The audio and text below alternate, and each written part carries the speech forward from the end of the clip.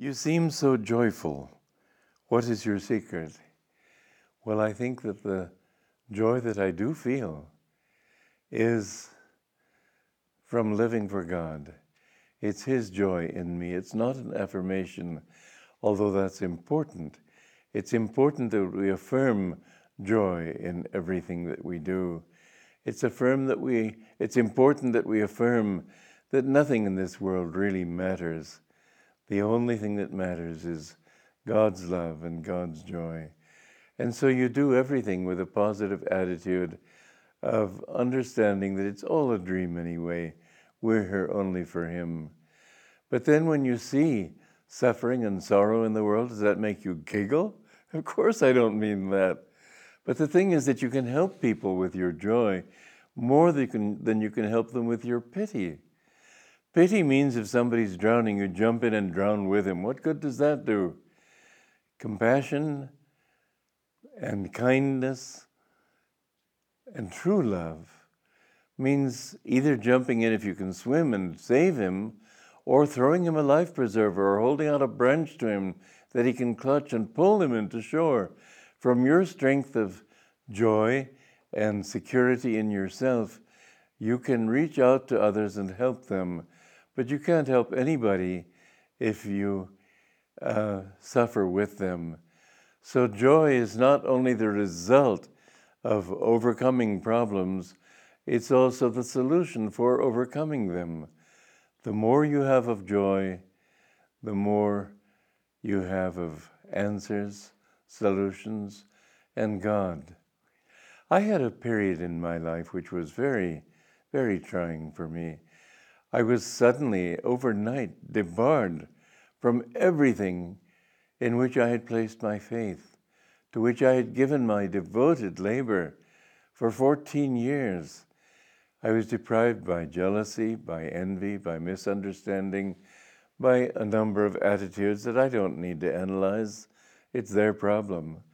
But I found myself suddenly without any of that, and I went through a period of great suffering on a conscious level. But when I found that I was compromised in such a way that I had to give a talk, what people said they got from my talk more than anything else was joy. And I thought, joy?